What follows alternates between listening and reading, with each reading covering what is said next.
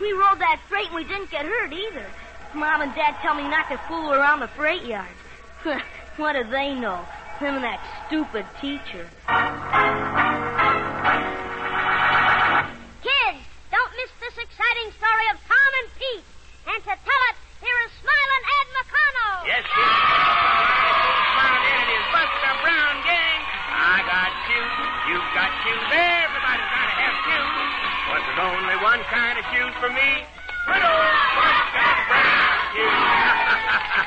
Oh, yes, kids. Buster Brown's on the air out here in Hollywood with Smiling Ed, Squeaky the Mouse, Midnight the Cat, and Froggy the Gremlin. And we're going to start our program off right now with our story.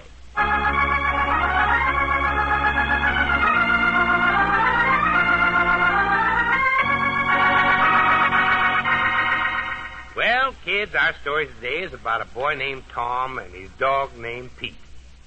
Tom Carey lived with his mother and father in a house that stood at the very edge of a big city. Oh, just about where the city stopped and the country began. However, our story begins in the office of one Dr. Willard, who is being visited by Tom's mother and father, Fred and Margaret Carey.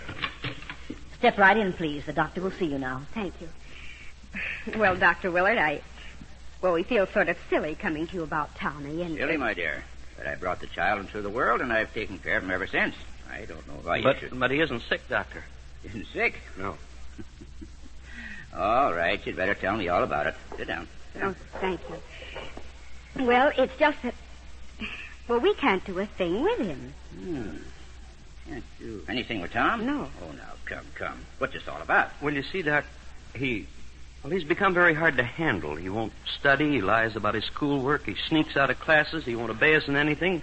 We can't believe a word he says. Oh, now, you make poor little Tommy sound pretty much like a criminal. Oh, don't say that, Doctor. That's just what we're trying to prevent.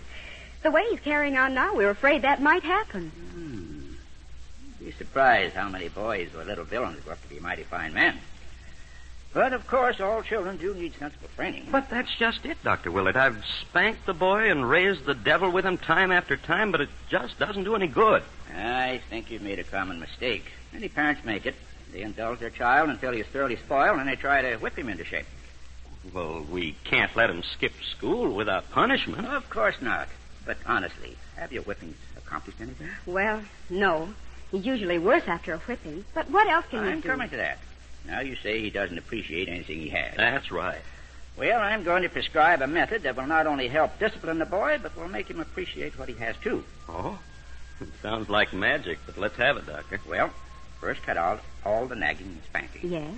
Next time he lies or misbehaves, weigh the crime, if you can call it that, very carefully. Then as punishment, deprive him of something you feel is fair punishment for the deed committed. For instance, if it's a little thing, take a movie away from him. If it's a serious thing, well, maybe for 2 or 3 weeks you'd fight. Well, gee, I don't know, Doctor. In a way, we've tried that. Have you tried it consistently? Well, no. It sounds good to me, Doctor. It is good. Deprive him of enough things in a fair manner, and believe me, the shoe will pinch. He'll learn to appreciate these things you take away, too, because he'll miss them. But you have to give him a chance to earn them back, too. You must be fair in every instance. Earn them back? Yes. When he does something good, reward him. Oh. When he's bad, take something away from him. My gosh, Doctor, it makes sense. We'll try it. Oh, you bet your life. I know you're going to like this story. Yes, sir, you know a good story when you hear it. You bet. Just like you know good shoes when you see them. That's why it's Buster Brown shoes for all of us. We're buddies, and we stick together. We know Buster Browns are good shoes because they're made good with good materials. Yes, and the men who make Buster Browns know just what my buddies want when it comes to style, too. That's why you just can't beat Buster Browns. Oh, they feel swell, and they look swell, and they wear and wear and wear. You know, my gang wouldn't have any other kind of shoes than Buster Browns, and you'll want Buster Browns, too. Then you'll be a real member of Smiling Ed Buster Brown gang. But just one rule we all remember. Be sure to look inside the shoe for that picture of the boy and his dog. That's my dog, Tige. He lives in a shoe. I'm Buster Brown. Look for me in there, too. Yes, that's right. Look for the picture of the boy and his dog inside the shoe. Then you'll know they're genuine Buster Brown shoes. Now back to our story.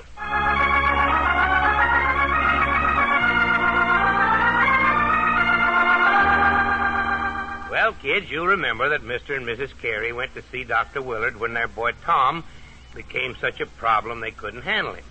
They explained to Dr. Willard that the boy lied, wouldn't do his schoolwork, cheated, and so forth. And no matter the punishment, it didn't seem to do any good. They were at their wits' end. Then the doctor told them to quit spanking and nagging the boy and recommended they punish him by taking things away from him when he was bad and rewarding him when he was good. Sounded like a good plan, and they went home determined to try it.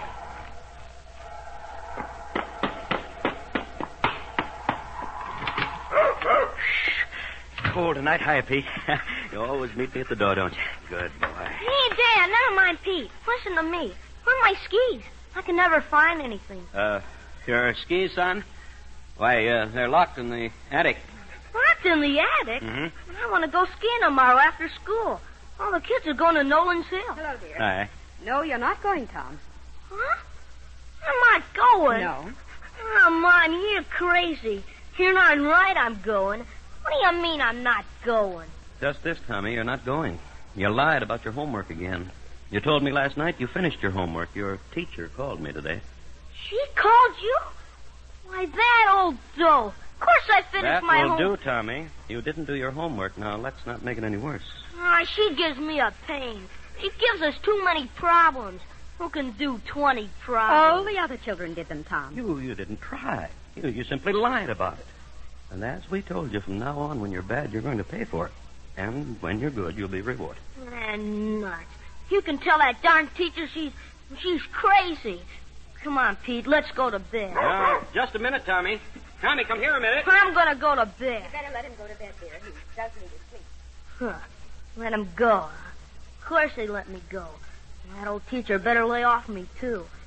Come on in, Pete. I'm going to shut the door. Those skis. They hid my skis. Okay, let them hide my skis. I didn't want to go anyway.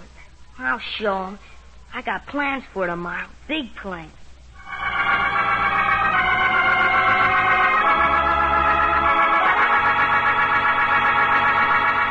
Yes, Tom had plans all right, and they weren't very good ones. Of course, the boy didn't realize that he was not only hurting his mother and father and teacher, but himself as well. Anyway, next day, after putting his big plans into effect, he came home. Then after dinner, his father spoke to him. Tom, your teacher called us again today. Why weren't you in school? I was in school. She's not. There's no point in lying, Tom. You skipped school. All right. Where was I if I wasn't in school? You were at the Uptown Movie Theater? I was not. How'd you know? Now, look, it's always useless to lie, Tommy. The girl at the ticket window knows you. We called and asked her, and she said she sold you a ticket. Well, I know all the stuff we had for school today anyway. Tommy, and even if Tommy, I'm stopping your allowance. There'll be no more movie money until you decide to stop lying and cheating. Do you understand?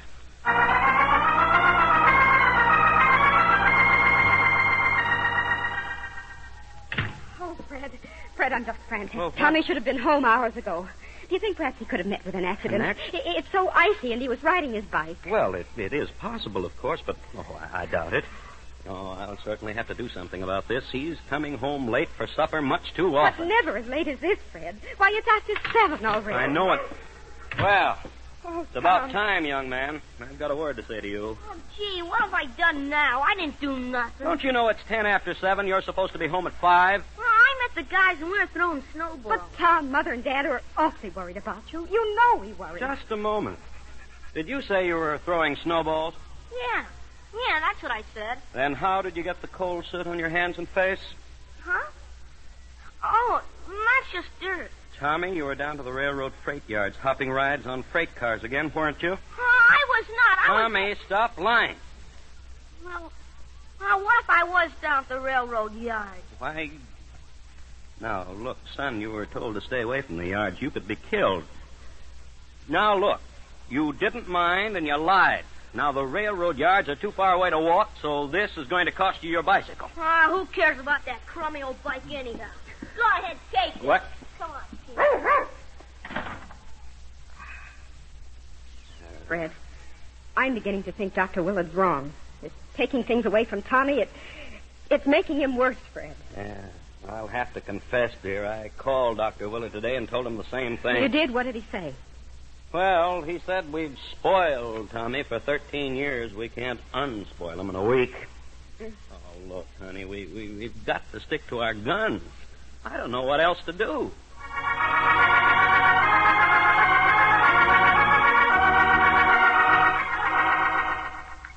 More pot roast, Tommy?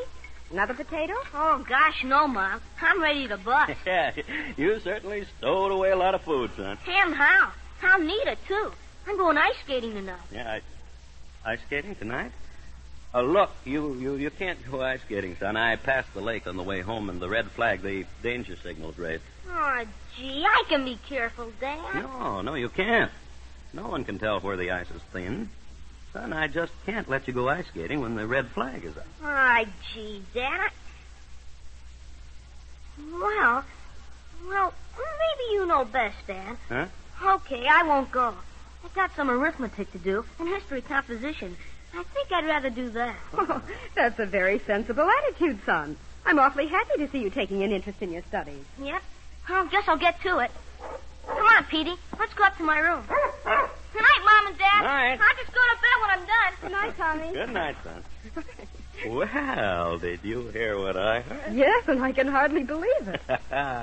Marge, honey, I think we're really making Isn't progress. it wonderful? Now, wait. What else did Dr. Willard say? When Tommy does right, reward him. Yeah, that's right. All right. If he does his homework, we will reward him. Hey, come on, honey. I'll help you with the dishes.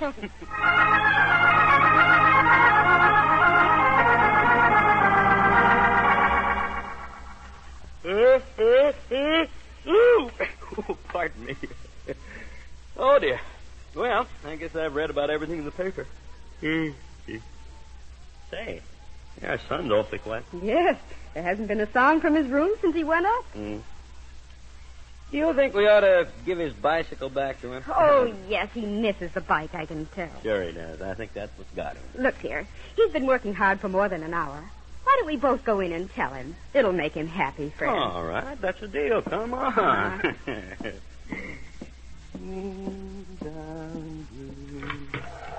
Tommy? What? He's not here, Fred. It's cold in here. Well, no wonder. The window's open. Marge, Vic, see if his skates are hanging up in the closet. All right. Why, they're gone. And so's Pete. Well, he lied again very cleverly. Wait till I close him. All right, come on. Where? We're going to the lake. Right or wrong, this time that kid gets the licking of his life. I'm through.